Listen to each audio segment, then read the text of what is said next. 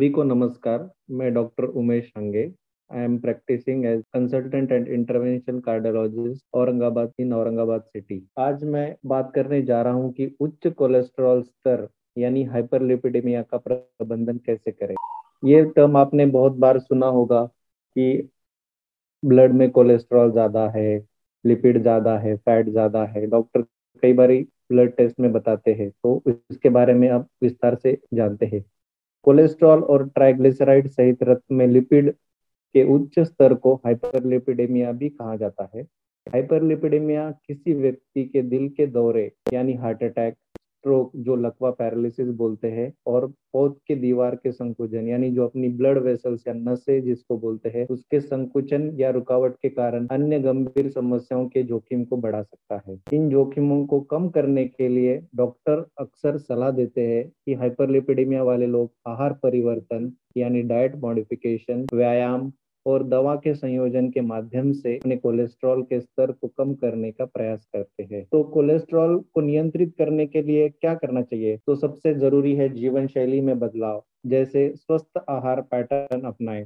तो स्वस्थ आहार पैटर्न कैसे अपनाएं, क्या करें उसमें? तो प्रतिदिन विभिन्न प्रकार के फल और सब्जियां खाएं, जो कि 5 सर्विंग्स में यानी 5 अलग अलग में स्वाभाविक रूप से फैट में कम हो, विटामिन और खनिजों और एंटीऑक्सीडेंट्स में ज्यादा हो। सब्जियां और फल ज्यादा से ज्यादा खाएं। विभिन्न प्रकारों के अनाज का सेवन करें। नॉन फैट या कम फैट वाले उत्पादन चुने, या कम फैट वाले मांस यानी मीट का प्रयोग करें, जैसे कि चिकन हो, मछली, फिश, ये आप खा सकते हैं।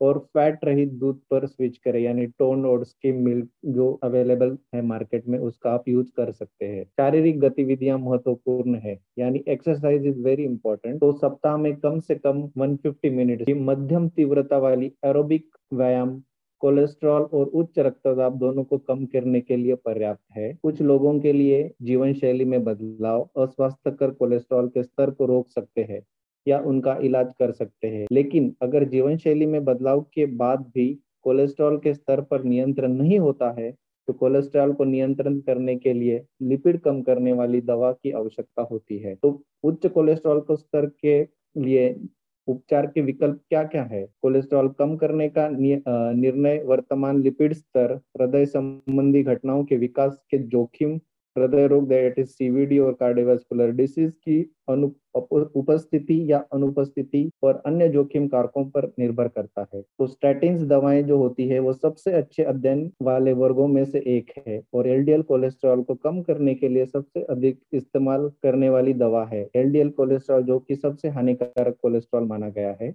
वे कोरोनरी हृदय रोग, दिल का दौरा, स्ट्रोक और मृत्यु की रोकथाम के लिए सबसे प्रभावी दवाएं हैं। स्टैटिन शरीर के कोलेस्ट्रॉल के उत्पादन को कम करती है और यकृत द्वारा कोलेस्ट्रॉल को हटाने में वृद्धि करते हैं। इसके अलावा वे ट्राइग्लिसराइड्स को भी कम कर सकते हैं। यदि आपके डॉक्टर्स ने आपको स्टैटिन जैसे कोलेस्ट्रॉल कम करने वाली एजेंटों के लिए निर्धारित किया है, तो दवा जारी रखें और इसे तब तक न रोके जब तक कि आपके डॉक्टर द्वारा सलाह न दी जाए। यदि आवश्यक हो तो कोलेस्ट्रॉल के मूल्यों के आधार पर डॉक्टर कोलेस्ट्रॉल के उच्च स्तर को नियंत्रित करने के लिए स्टैटिन के अलावा कुछ अन्य लिपिड कम करने वाली चिकित्सा जोड़ सकते हैं। तो ये सब जो कोलेस्ट्रॉल मैनेजमेंट है वो बहुत जरूरी है। पहले तो आप डाइट मॉडिफिकेशन करें, एक्सरसाइज करें। अगर उससे भी कंट्रोल नहीं है या आपको कोई हार्ट की बीमारी है और अलग कोई बीमारी है, तो अपने डॉक्टर की सलाह से स्टैटिन का उपयोग करना बहुत जरूरी है। धन्यवाद।